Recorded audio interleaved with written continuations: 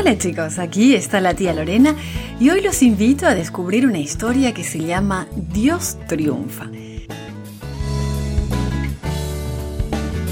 Nuestro versículo para memorizar dice así: para Él no es difícil salvarnos, ya sea con muchos o con pocos. Y este texto se encuentra en 1 de Samuel 14:6. Hoy vamos a recordar que Dios nos da la victoria. No puedo hacer eso. ¿Alguna vez te has sentido así? Cuando las cosas son muy difíciles, ¿a quién le pides ayuda? Jonatán sabía a quién le pediría, y esta es su historia. El ejército de Saúl acampaba junto a una arboleda cerca de Gabaa. Los filisteos acampaban cerca de un paso muy estrecho en las montañas. Cada día, los filisteos enviaban un grupo de soldados para hacer daño a los israelitas y para robarles. Los filisteos tenían miles de carros de guerra y parecía que sus bien armados soldados eran tantos como la arena del mar. Los soldados israelitas eran muy pocos en comparación, así que se escondían en cuevas y pozos sin agua.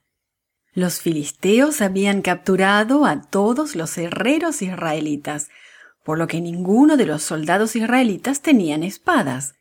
Únicamente Saúl y Jonatán las tenían. Los soldados hebreos estaban armados con hondas, hoces, azadones y hachas, pero es muy difícil ganar una guerra con utensilios de labranza. Esa era la razón por la que muchos de los soldados israelitas tenían miedo, así que se escondían en los pozos y detrás de las peñas. Pero no así Jonatán, el hijo del rey Saúl. Él pensaba que Dios podía ganar la batalla. Un día, Jonatán le dijo al escudero que cargaba su pesado escudo: «Ven conmigo». Su escudero se dio cuenta de que Jonatán tenía un plan secreto. Rápidamente se vistió y siguió a Jonatán fuera del campamento. Nadie los vio salir. «Podemos llegar hasta el mirador en donde están los atalayas de los filisteos si tomamos este atajo entre las montañas», le explicó Jonatán. «Dios nos ayudará a pasar por entre las guardias y nos dará la victoria. Nada puede evitar que Dios nos proteja». «Tú marcha al frente», le dijo su escudero. «Yo iré detrás de ti». «Vamos», dijo Jonatán dirigiéndose hacia el sendero de la montaña. «Cuando nos vean, si nos dicen que esperemos a que ellos bajen, esperaremos. Pero si nos dicen suban acá, sabremos que esa es la señal de que Dios nos dará la victoria». Después de una lenta y difícil caminata, Jonatán y su escudero llegaron al paso entre las montañas. Entonces avanzaron atrevidamente a la vista de los guardias filisteos. «¡Miren!», gritó uno de los guardias. «Los hebreos están saliendo de sus cuevas». «Suban acá y les daremos una lección», gritó otro soldado. «Esta es nuestra señal», dijo Jonatán. «Dios los ha entregado en nuestras manos». Entonces los dos comenzaron a subir por el empinado peñasco. Al llegar a la cima, Jonatán avanzó con decisión, seguido por su escudero. 20 guardias filisteos lo atacaron de repente, pero Jonatán y su escudero tenían confianza en la victoria que Dios les daría, y los filisteos pronto fueron derrotados. Otros guardias que observaban la lucha se asustaron y se confundieron a ver lo que pasaba.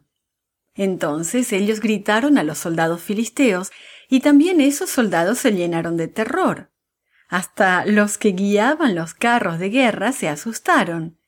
En su confusión, comenzaron a empujarse y a pelear unos contra otros y a correr en todas direcciones. La tierra tembló como si un gran ejército de jinetes y carros de guerra se acercara. Jonatán y su escudero, y también los filisteos, supieron que Dios estaba ayudando a Israel. Cuando el rey Saúl y sus 600 soldados llegaron, Jonatán y su escudero estaban observando tranquilamente cómo huían los filisteos. Los soldados de Israel sabían que había sido un gran día de bendición y dijeron: «Hoy el Señor nos ha rescatado». Jonatán y su escudero estuvieron de acuerdo. Dios había obtenido una gran victoria y nadie podía impedir que Dios los salvara.